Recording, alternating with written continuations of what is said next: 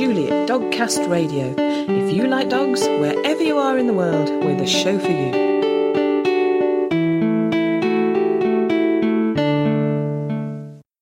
Hello, Happy New Year and welcome to episode 191 of Dogcast Radio. In this episode, we'll be talking to Jo Middleton about dog first aid. We have had many dogs saved as a result of people that have attended our courses. Oh, yes. For example, Lancelot, a lurcher, he severed 3 main veins and an artery on some broken glass. Yeah. He lost 28% of his body's blood, nearly a third of his body's blood. Yeah. Luckily, his owner had been on a course. This episode, along with all our other shows, is available from our website www.dogcastradio.com. where you can also find our blog, photos, articles and other resources. Our first interview of 2018 is with Andrew Fixell, who was moved to make a documentary which focuses on 3 homeless people and their dogs. The dogs in question are pit bulls, which it seems are a type of dog that many of those who find themselves without homes are drawn to. First, I asked Andrew to tell me about his own background with dogs. Basically, I grew up from the time that I was 6, I guess, with a dog, 13, almost 14 years of a miniature schnauzer, and then now a couple of years just kind of mourning. Aww. And then almost now 10 years with a real mutt. So, he's much bigger also, and he's a great dog. So I just always grew up surrounded by dogs. I was never scared. The first dogs that I ever came across were giant poodles, so they were bigger than me, and yes. And if you kind of grow up with that, or that's your first introduction to a dog, where they're easily 3 times your weight, you're not going to develop any type of fears whatsoever. So yeah. Okay, so tell me, how did you get into the filmmaking? Pretty much right out of college, I started producing for A&E television networks. I did promo commercials, between 10 and 15-second ads. And I kind of got the feel for what it's like to put something together. And the turnaround time for commercials is far less than a documentary. But that kind of gave me an idea as to how to be creative in a short period of time.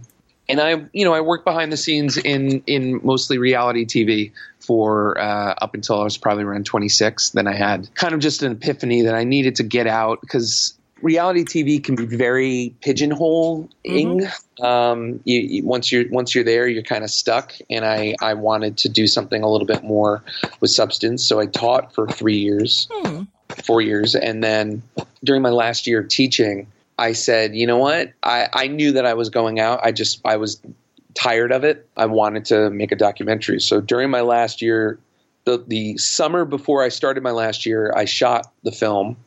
And then for the next 18 months, over the time that I was my last year of teaching, and then after leaving, I was editing and doing coloring for all of that and getting licensing.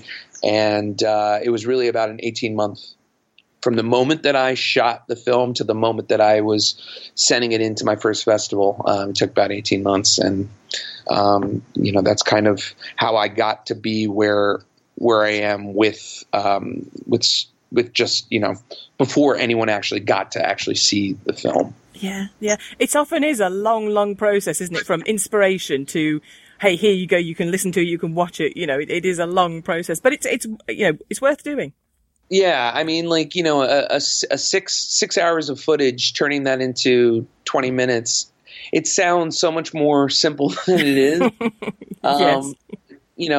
Also when you're the only person, it's pretty much a one-man crew. Aside from a cinematographer the day of the shoot, and also a sound person, I hired a colorist about a week before, or not a week before, about a month before I sent into festivals. Everything else was up to me. Mm-hmm. Worked out the contracts with music licensing with a record company that I adore. And aside from that, it was all me. So nobody knew about the film. If God forbid something happened to me, no one would ever know. Oh. Because I wanted this to be for me. And then about 2 months before I started putting it into festivals, I told my parents, just so you know, I need to take out an additional $2,500 from my account. I want you to know why I'm doing it, because my dad is my financial advisor, so he would definitely know that I was taking some money out. And they were like, okay, wow. Nobody, I didn't tell my parents, I didn't tell my brother. It was really just me, and I wanted to make this kind of like a learning experience. I learned how to edit doing it, and more than anything, I wanted to create something that hopefully would push for social change. Yeah. Yeah. So, I mean, we're talking about today The Firmest Friend. That's the film, isn't it? And so tell me a little bit about the subject of The Firmest Friend. Okay. Well, I mean, I know it doesn't matter where you go across the country. You'll find, backpackers, kids who, are essentially homeless, traveling with animal companions. Most often they tend to be either mutts or pit bulls in general. And, even when I was in Portland, I saw this, in Seattle, and in New York, it's just kind of like a part of the scene. Homelessness in New York City is a major feature of this city, an unfortunate feature. But we also have a lot of people who are transient, and they don't necessarily view themselves as your typical, homeless person. They see themselves as a temporary resident who just so happens to be living not in a home. And I became fascinated with it because, anywhere you go in New York City, you tend to find that. And you have to ask yourself, first of all, why are these kids traveling, across the country with these dogs? And second, why is it always this type of dog? And part of me thought, maybe this is a ruse. Maybe this is a way for them to make some extra money. But in knowing in my observations, I grew up in and around New York City my entire life. You're not going to make that much more money by having a dog with you. And if anything, the expense that the dog costs, with feeding and getting leashes and all that stuff, the cost, the profit that you can make if you're trying to somehow use that dog as a ruse is not significant enough to actually go forward when you're dealing with, your own addictions, having to pay for drugs or alcohol and also take care of an animal. A lot of these people I discovered were doing it in part because A, they didn't have anybody, and B, a lot of them were it was kind of a way for them to get back into a normal life. A lot of them were taking on this responsibility of a dog so that they no longer would have enough money to pay for heroin. And I know that's it's kind of jarring at first, but it's a real thing. And we often have assumptions. We walk past people all the time. I do it, even though I have sympathy for them. And we don't really know the story behind it until you actually ask and figure out why people are doing what they're doing. Then you can't really pass full judgment. Yeah, yeah. I know what you mean because it happened to be in Edinburgh, in Scotland. Yes. And we were actually sitting in a cafe, and there was a guy outside who was obviously homeless, had all his stuff with him, and had a dog with him.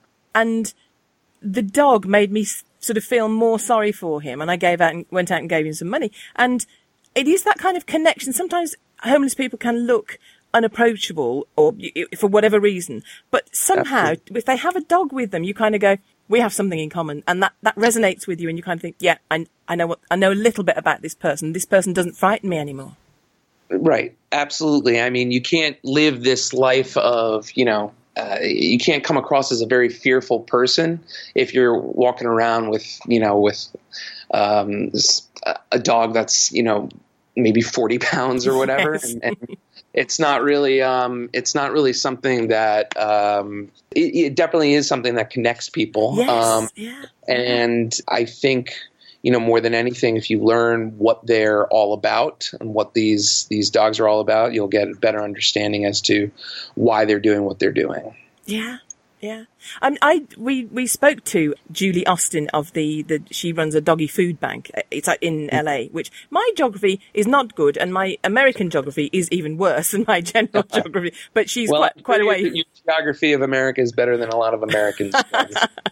America. So, but I know she's quite a way away from you. But she got chatting to a homeless person who had a dog on her street, and the person happened to mention that they couldn't feed their dog, and she went off and got some dog food of her own and from neighbours. And from there, she blossomed into sort of running a doggy food bank for the homeless, to be able to feed their dogs. And then, as you say, to have leashes and collars and the kind of things that you need when you have a dog. And I think it's beautiful because, we're all people. We're all in this together, whether we have a home or not. That's a tiny difference really between us. So, but again, it's quite a frightening thing to walk up to someone who doesn't have a home, because it is, in some ways, it is a big difference. It's a different lifestyle. So tell me, what did you find out from talking to people who were homeless and had a dog with them?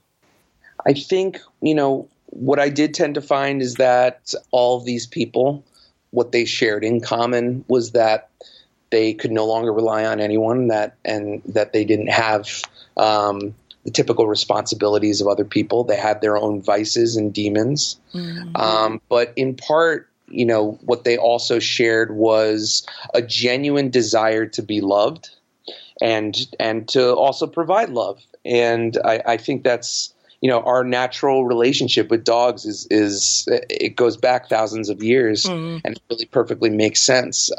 It's with the dog, it's unadulterated. There's nothing, complicated about it. It doesn't matter what you look like. It doesn't matter your background.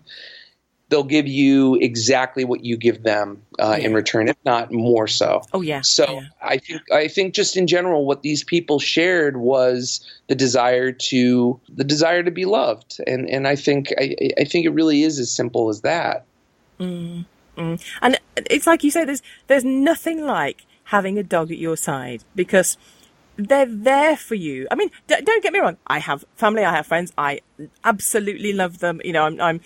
I know that my human people sort of have a huge place in my heart as well. But nobody is there for you 24/7 if you want them to be, and just ready to do what you want to do all the time, like your dog is.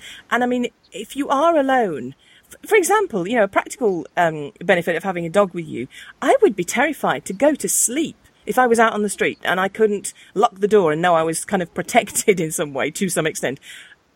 But by having a dog with you, you have at least a little bit of warning, maybe, if somebody's coming near you. It's quite a precarious existence, isn't it? And I can just see that there's a lot of benefit to having a dog with you. Absolutely. I mean, it's not just a matter of like that, they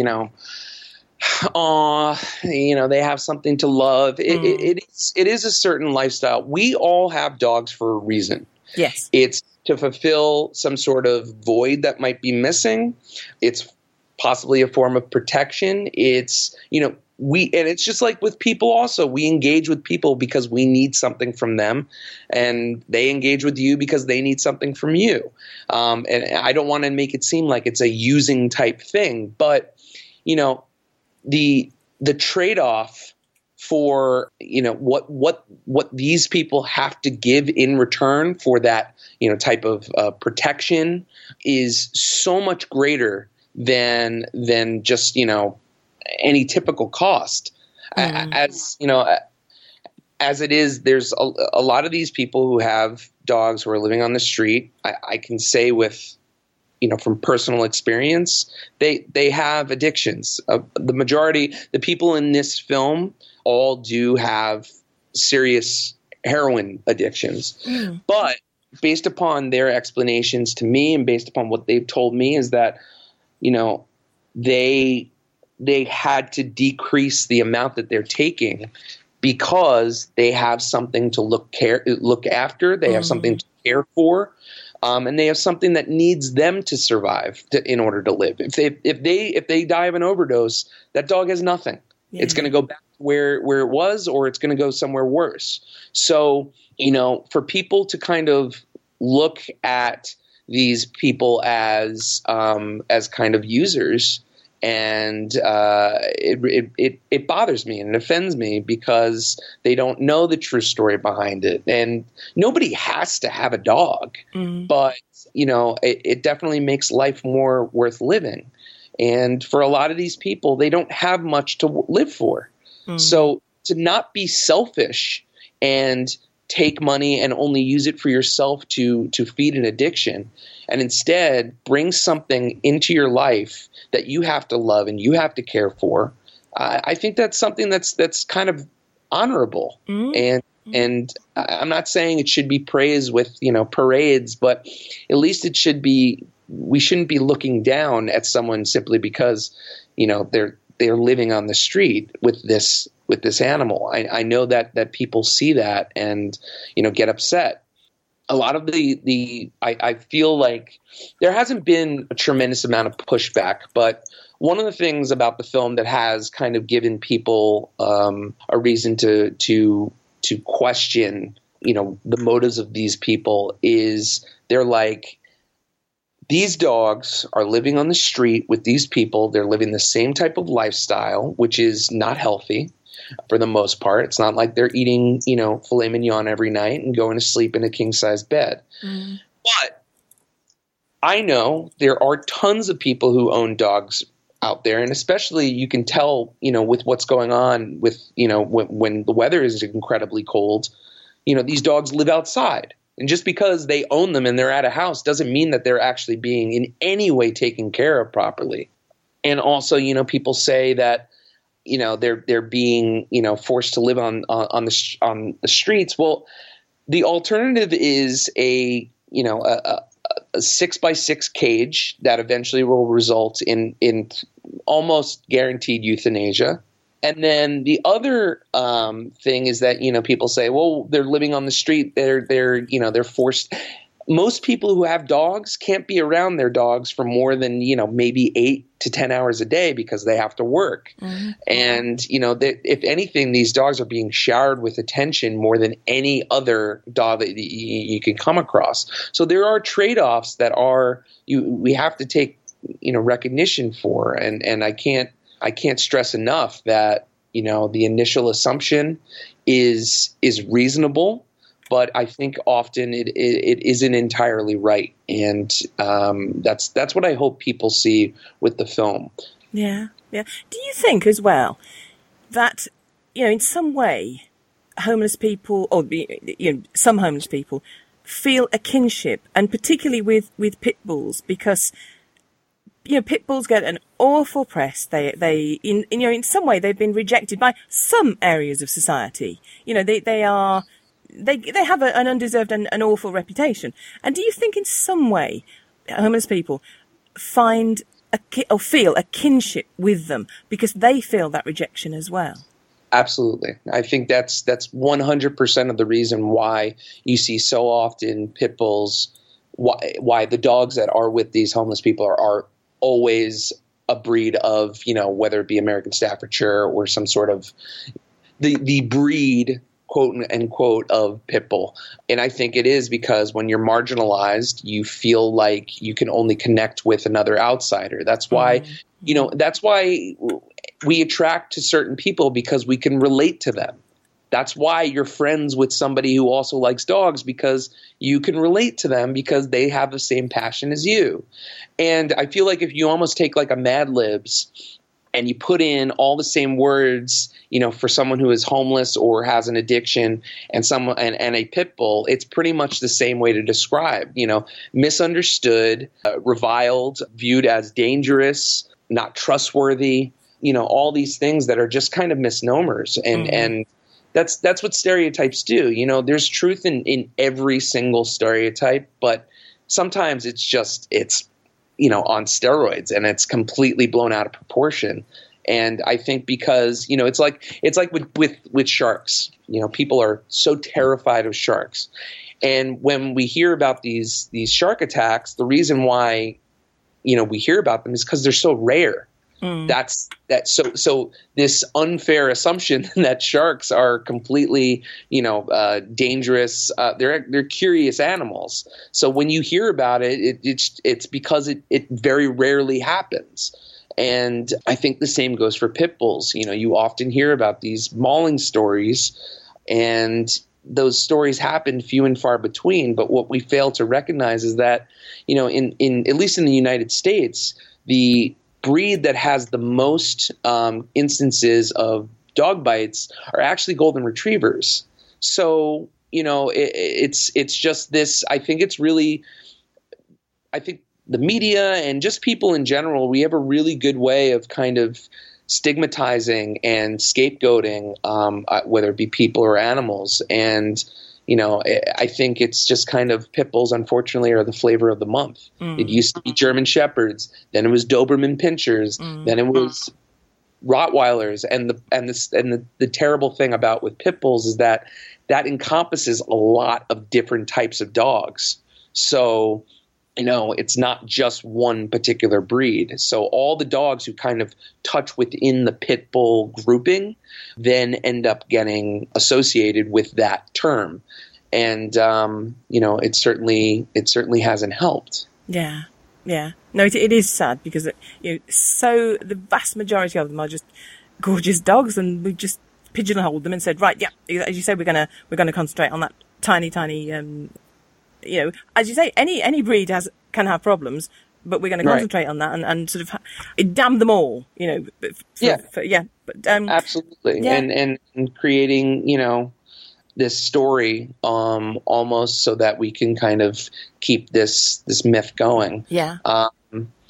And, I don't want people to be under the assumption that I think all pit bulls are great dogs and should be trusted. And, it's just like with any type of person, it's how they're treated. And if it comes down to, it doesn't matter what type of breed they are, if they're put into stressful situations where they're not being properly taken care of, where they're being abused, it doesn't matter what kind of breed it is. It's the circumstance. It's the same with people. It's nature versus nurture. And I don't think that there's anything, a definitive like bad dog. It's not like that. There's a reason that happens. And I hope people can recognize that with this film. Yeah. Yeah, it's a lovely project, and it's I can appreciate this has come from. This is very personal for you, and you want this to make a difference, and it's a beautiful labour of love. Where can people find out more about it online? You can simply go to thefirmestfriendfilm.com. I've made it available for free on the film's website, and when you get there, it's the Vimeo streaming version of the film, and that will just you can either go to Vimeo for it, or you can just go to the film's page. You'll get the same footage and the same film, and look around Facebook. I know a lot of pit bull advocacy groups, a lot of animal rights groups have shared it on their Facebook pages, but probably the easiest way is just simply to go to thefirmestfriendfilm.com. Excellent. That's brilliant. Is there anything that we haven't covered already that you sort of desperately wanted to say?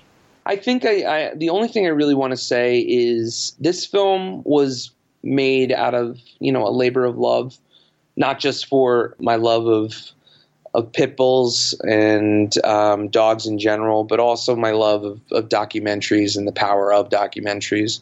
This is not something that I ever intended on, making any type of money for, any type of profit.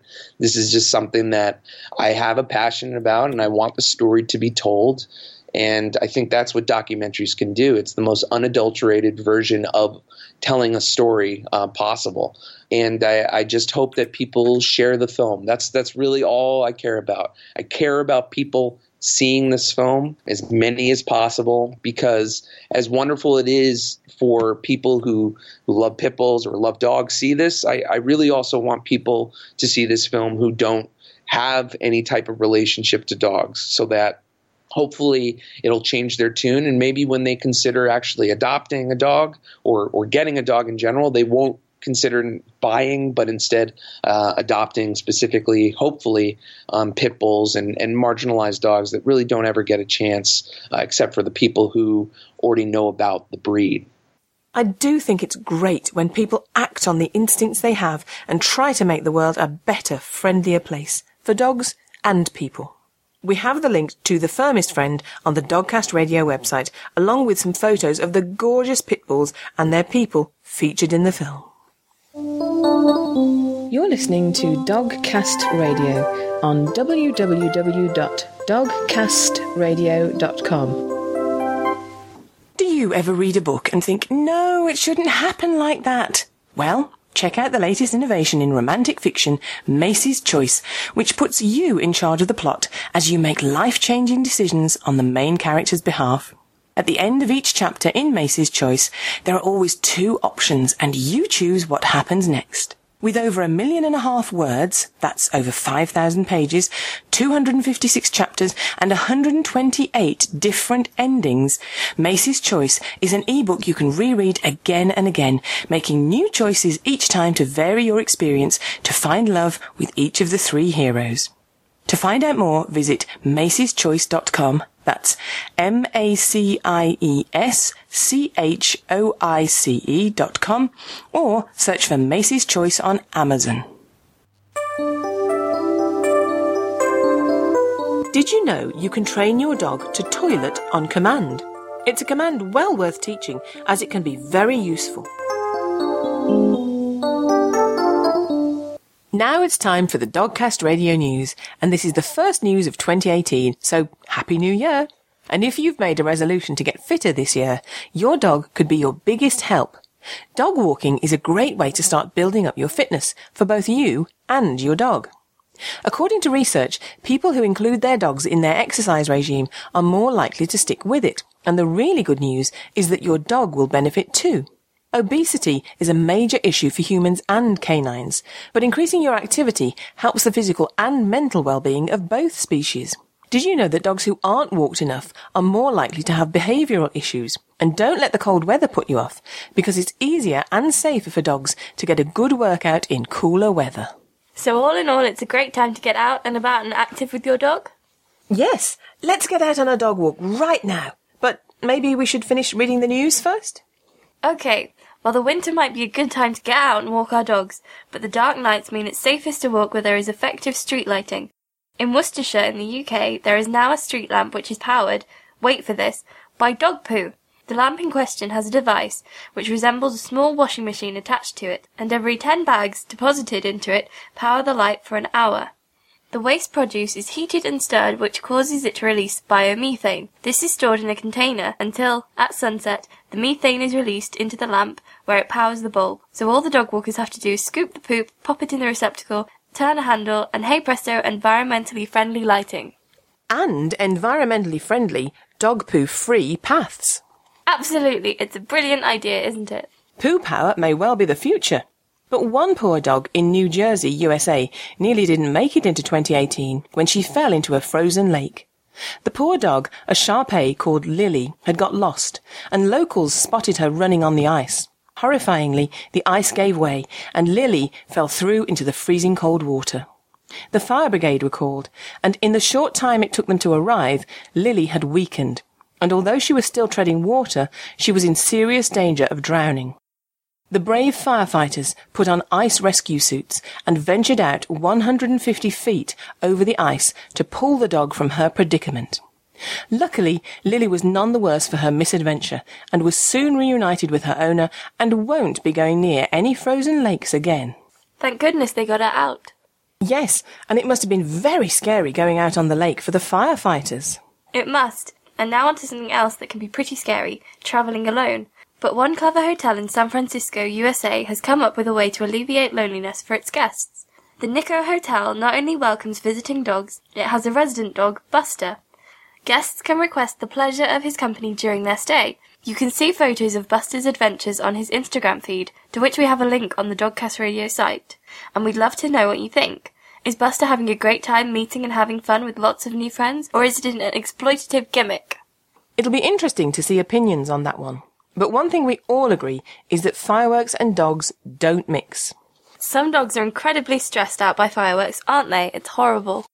In Brazil, one dog nearly had an awful accident all down to fireworks.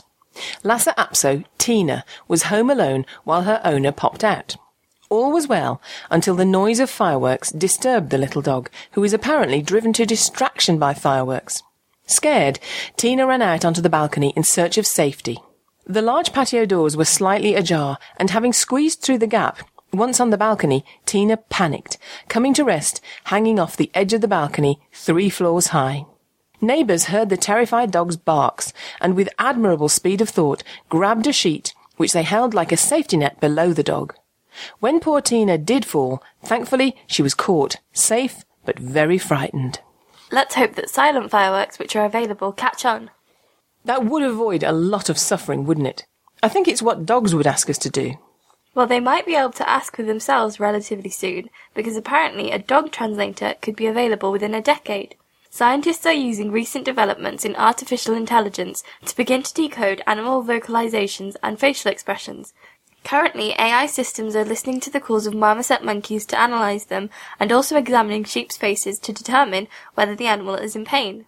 Dr. Kon Slobodchikov, a biology professor at Northern Arizona University, USA, is convinced that animal vocalizations amount to language, and has developed an algorithm that translates them into English. The professor's plan now is to feed videos of dogs' barks and body language into an AI system, and have it use its algorithm to work out what dogs are communicating. Wow, that would have huge implications for behaviourists, trainers, and of course, owners. It would, but for now you don't need an algorithm or artificial intelligence to understand that we're saying it's the end of this episode of the Dogcast Radio News. See you next time. The acid in dog urine can corrode metal, and its nitrogen content can kill grass. So be careful where you let your dog pee. We all love to go off exploring with our dog. But if you were in the middle of nowhere and your dog injured himself, would you know what to do? Jo Middleton is a dog first aid expert, and here she shares some practical, effective advice. I've got 7 top tips for you to help keep you and your dogs safe. The top 7 things that we need to look at. You must always have a charged mobile on you and try to walk your dog where there's a signal. We all love going out and spending time with our dogs one-on-one out in the middle of the countryside where there's no one else about. But if there is an emergency situation and you haven't got a signal, or you're in that scenario where you haven't got a charged mobile with you, you're not able to ring the vets for scenario specific advice about what you're facing, or ring for help so someone can come and find you. Yeah, great point. And also, I guess, have your vet's number programmed in. Absolutely, not just your vets, but all local vets. So, for example, if a dog's bitten by an adder, you'll usually hear a yelp, not always, but usually, and an area of your dog's body will become swollen very quickly, usually a muzzle or a limb. You need to get your dog off down to the vets as quickly as possible for a shot of antivenom. Ideally, you would carry your dog to the vehicle to stop the venom going around the bloodstream as much as if it was walking. That said, I've got a 50-kilo Rottweiler, so carrying my dog to the vehicle may be a challenge. Just a little. Yeah, just a little, but sometimes in those scenarios you get super strength, don't you? The adrenaline sees you through. However, not all vets hold anti-venom, and it's obviously time critical, so it's no good rushing your dog off down to the vets, the nearest vets to you, and getting there and finding that they haven't got any anti-venom. You need to go half an hour in the opposite direction. So making sure you've got all local vets' numbers in your phone ready for you to ring, and make sure that there's a vet there. Make sure that the vet is able to prepare for the emergency that you're bringing in, and make sure they've got the equipment needed to deal with that emergency. So top tip number 1, make sure your mobile is charged at all times. Top tip number 2, save the phone numbers for all local vets in your mobile, and have a paper copy of those numbers in your dog first aid kit as well. Yes, because of course if something comes to you as well, say you and the dog fall down, somebody else might need that paper copy as well, mightn't they? Absolutely, and things happen to mobile phones. I don't know about you, but I've dropped mine in the strangest of places, down the toilet, all sorts. Yeah. But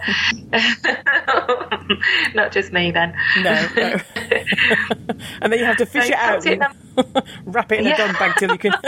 Yes, I know. Apparently, a tub of rice is the way forward for that. Right, a tub of rice in the airing cupboard, but.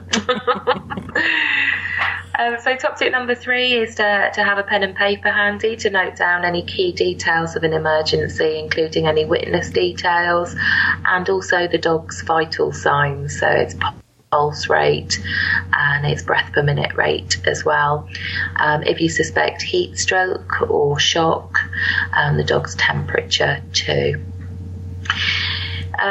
Putting your safety and the safety of other humans above the safety of the dog is top tip number 4. Really, really tricky, especially as an animal lover. If there's an animal in pain, having to take that minute just to take a few deep breaths and think about your safety and the safety of other humans can be really, really hard to do because we want to rush in and help the dog. But it's really important that you give the area a thorough visual risk assessment, checking for any hazards that could be of danger to humans, including you on the scene. You must make sure you do your visual risk assessment, call for help, and then when you get to the dog, secure the dog as soon as possible so that it can't take the flight option and run away from whatever it perceives to have caused it pain. Yeah. Does that make sense? Yes, it does, because you know yourself, don't you, when your dog's in pain, they're incredibly restless. You know, when Buddy's come home from an operation, he's moving around and he wants to go to this person, that person, go over there, and he's trying to get away from the pain. Obviously, they presumably perceive it as a sort of some kind of attack from outside, and they want to get away from it, don't they? And the more acute that is, the more acutely they want to move. So if a dog gets hit by a vehicle, for example, and you rush over hands on and start doing a full body examination to see where the dog's hurt and how you can help it, if you then touch something that hurts the dog, they'll perceive that you have caused that pain. Yeah. And you've touched something that's hurt it, so you've hurt the dog, but they'll perceive that you've caused that pain, and dogs have got the flight, freeze, fight reactions, and for them it makes perfect sense to get distance between them and whatever they perceive to have caused the pain. Yeah. So if you haven't secured the lead before you start examining them to see where they're hurt, you risk losing the dog or it causing another accident. So top tip number 5 is to always have a full dog first aid kit in your vehicle. And also a smaller kit on you. It's no good just having the full kit in your vehicle and being 2 or 3 miles away from your car on a walk and not having something there and then. So we actually stock an emergency pouch which has got everything you need for pressure bandages and eye wounds, and obviously your gloves to keep yourself safe as well. So it's really important to make sure you've got those bits and bobs there to help the dog, but also if you feel at risk of getting bitten, you can pop a bandage muzzle on to make sure that you can then help the dog without risking your safety as well. The bandages can be so very, very versatile, actually, because I was talking to somebody else who was saying if you encounter a completely, a lost dog that doesn't have a collar or lead, you can fashion something, a harness or whatever, out of the bandage. So they are, but you have to replace it. Yes, absolutely. And you have to bear in mind that because there are sterile products in your dog first aid kit, you need to keep an eye on the use-by dates. They are usually really long. The ones that we're stocking at the moment are 2021, but you just need to have in the back of your head, if you use something, you replace it, and you must check the sterile dates on there. So top tip number 6, prepare as much as you can in advance. So you want to prevent something from happening where you can, but you also want to be prepared because accidents do happen. So, for example, carry a spare lead in your vehicles, carry a doggy towel or blanket. You could use the towel or the blanket as a hammock, like a stretcher almost, to carry your dog, or with a dog my dog's size, he's larger than a Shetland pony, you could wiggle it underneath and just gradually move him along until you can get him to safety if you can't physically pick him up. You need to get your dogs used to being examined all over. Never force a dog to have an examination unless it is an emergency situation. Lay the groundwork now and start gradually getting them used to having all areas of their bodies examined. Think about what motivates your dog as an individual, whether it's a food treat, whether it's a toy. If so, what sort of food, what sort of toy motivates your dog and is of high value to it, and use that to reward the dog when it has an area examined. Our franchise partners have recently had some training with one of the Victoria Stilwell Positively Dog Academy mentors in the UK on the different stress signs that dogs display. So when you're examining a dog, you need to be looking out for different stress signs, because they will do subtle things sometimes. It won't be as obvious as a growl or removing themselves. It might just be something like an increase in blinking rate, or an increase in breath rate, for example, or a lip lick, and those little subtle ones are hard to spot. So really important that when you're looking over your dog, you're making sure that you're aware of everything that your dog is doing with its body, so you can pick up on those subtle little signs. Might be that that's an area that it's uncomfortable having touched, which may mean that is where the problem is. Dogs can't say it's my tummy that hurts. No. So get as prepared as possible now. Know your dog's normal vital signs and start laying that groundwork. Yeah, those stress signs are so useful for all dog owners to know, because how often do you hear, and the bite came out of the blue, and you think, I'm sure it didn't, because your dog was trying to tell you. They don't want to bite you, so they tried desperately to tell you, I'm not happy with this situation. And if you the videos online with a lot of them with children, that some people are going, oh, that's cute, and you think, oh my goodness, this dog is not happy, So a classic that we see is when the dog's body stiffens when someone goes to look in the mouth. So the dog will tolerate them looking in the mouth at their teeth and their gum line and making sure there's nothing decaying, and the dog will tolerate it, but the body stiffens into almost a freeze. So what we'd say is, don't look in your dog's mouth unless it's an emergency. Just gradually start building up with touches around the muzzle area and rewarding them with whatever it is that motivates them, and work up to lifting a lip, and just take it at the dog's pace. Do it gradually. Yeah, excellent advice. Because as you say, you've got to have a situation where you might be able to have to look in the dog's look in the dog's mouth, or they might have teeth problems or whatever. But you don't start with, right, I'm going to wrench your jaws open and look in this mouth. Yes. Go at the dog's speed. Absolutely. Yeah, and I think from our point of view, it's if you imagine a dog, that calf hitting the dog, and it's in pain, it's confused, it's disorientated, and you come along and you start going over its body in a way that you've never touched the dog before. We've all got parts of our bodies that we don't like being touched. I mean, if you touch my feet, I'll probably hit the ceiling.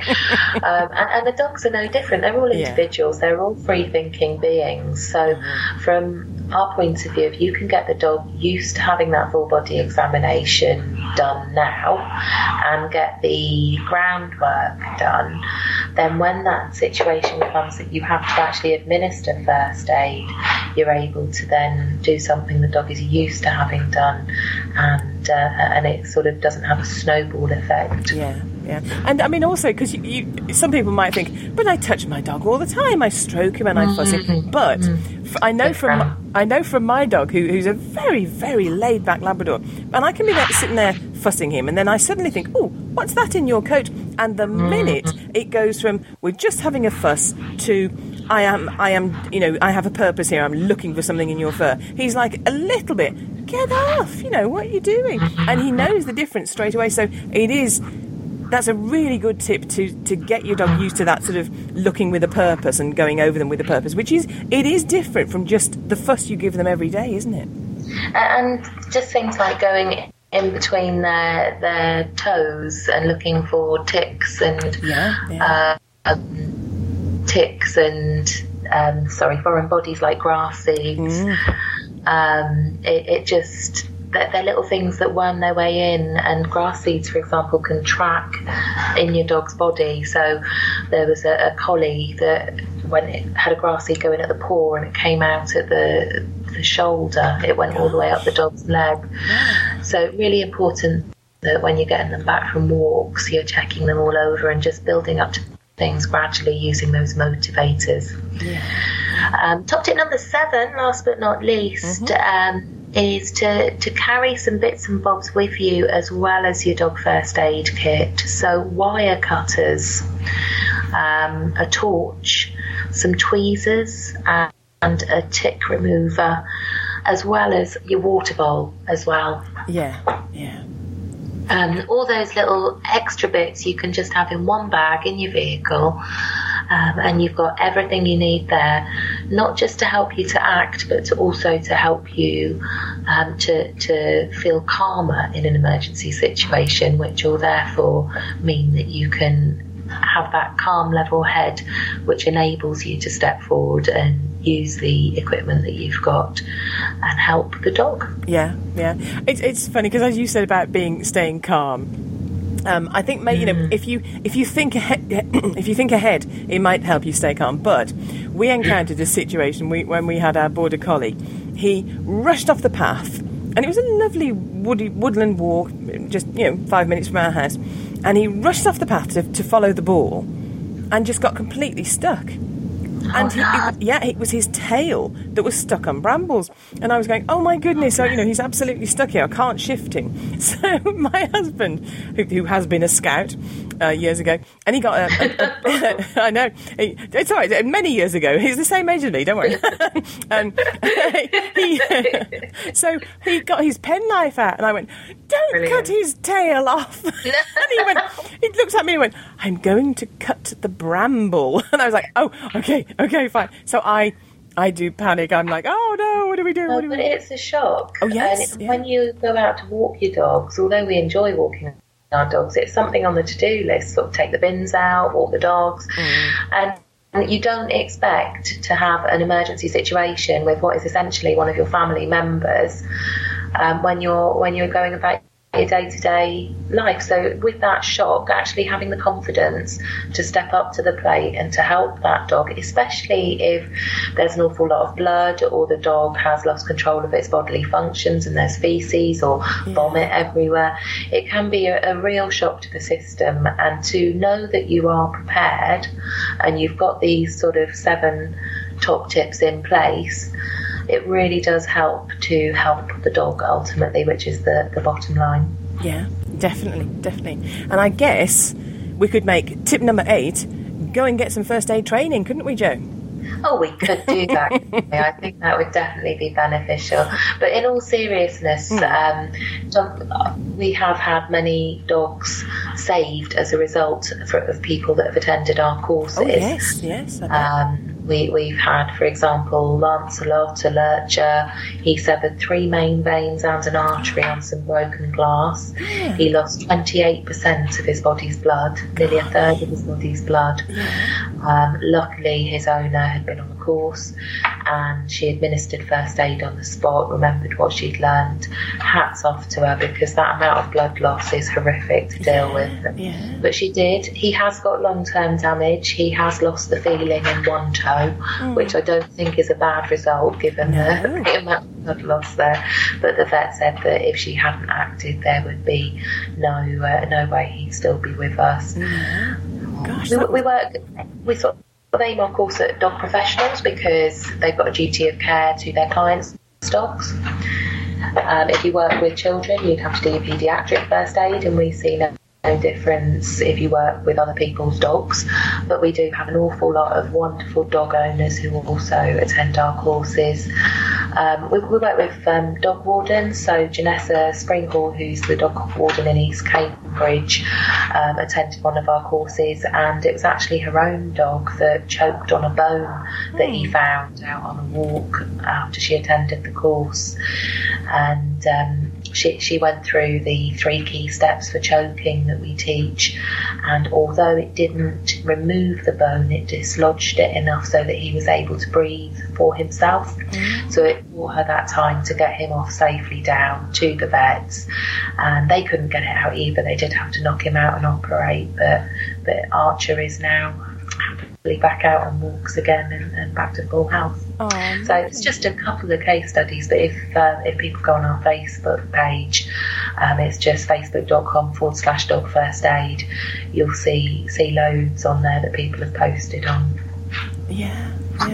So tell me a little bit more about dog first aid, because as well as sort of as if training people in first aid wasn't good enough, you do a lot more good for the dog world, don't you? Yeah, it's really cool, because ultimately we look to work with people who are in line with our values and our core beliefs. So as an organisation, we're very clear on the sort of mission that we've got and what we want to do, and we do everything because we are complete dog nuts, really. Yeah, best reason. Self-confessed dog nuts. We've got a wonderful team of veterinary professionals. We work with some brilliant vet nurses, and we've got wonderful vets on board as well. We donate a percentage of all our franchise partner fees to non-profit making organisations that either are non-profit rescues or non-profit organisations that where dogs help people, so canine partners, dogs helping kids, etc. We have got fundraising in place for Smoky Paws. We've got the collection pots at all of our courses. Smoky Paws is a wonderful charity that raises funds to provide the UK fire service with oxygen masks for pets. So the fire service almost have a 50-50 chance. I think it's 46% of all UK households have got a pet. So when they go out on calls, they've almost got 50-50 chance of coming across an animal that needs first aid as well. So Smoky Paws provide the oxygen mask to enable them to help those animals. Yeah, that's fantastic. Yeah, you don't think of it like that, do you? Yes, when they turn up at a house that's on fire, there may well be animals in there needing first aid as well, or needing help in some way. Wow. And they do say it's the smoke that kills, and obviously the animals are at big risk of smoke damage, and human safety always has to come first, but then once those humans are out, the dogs are next. The other thing that we also do is go to people's venues and they host our courses. So we go out on site and provide courses for them, and a lot of people will use that as a fundraising opportunity themselves. Yeah. So they'll host one of our courses and sell places on the course, and then the profit they make after our trainer fees are covered all goes to a non-profit as well. So it's ended up as a wonderful opportunity, not just for promoting dog first aid, but also as fundraising for various organisations as well. Yeah. Wow, it sounds really great, and it's a lovely job to do, in that you're making a difference in dogs' lives and people's lives, but you're making a difference in a lot of lives, aren't you? I'll be completely honest with you, it's the first time that you get a message back saying that a dog has been saved because of something you taught someone, you're on a mission then to it's like a drug, you can't stop. But the demand was so great that we actually franchised the business. The end of last year, our first franchise partner came on board, so we now offer the opportunity to others to run their own dog first aid business using our branding, our business model, our support, and not only can you help people to help dogs, but you can also run your own business, choose your own working hours, and make a huge difference to dogs' lives. So it's a wonderful opportunity to be able to offer to other dog lovers. Yeah, excellent. We'll give people the way to get in touch with you and how to find you online at the end of the interview. But is there anything that obviously first aid is a vast subject, and there's a lot that we haven't had, a 3-day course here. But is there anything that you'd like to say today that we haven't said already? I think the main thing is to make sure that you're as prepared as possible. Like we said, get those seven points in place. Make sure that you have got your dogs as used to possible to having their examinations, know their vital signs, carry that spare lead, carry your dog first aid kits, get those vet numbers in your phones, and prepare. Yeah, brilliant. Thanks ever so much, Jo. Where can people find out more about you online? Well, there is our Facebook page, which is jam-packed full of free top tips, along the lines of the ones we've talked about this morning, plus many, many more specific ones about CPR, choking, bleeding, shock, etc. The Facebook link is facebook.com/dog first aid. So in your www.facebook.com/dog first aid. If people are interested in joining us and helping us to spread the word and take part as a business franchise partner and buy their own dog first aid business, the link is www.dog-first-aid.com/franchise.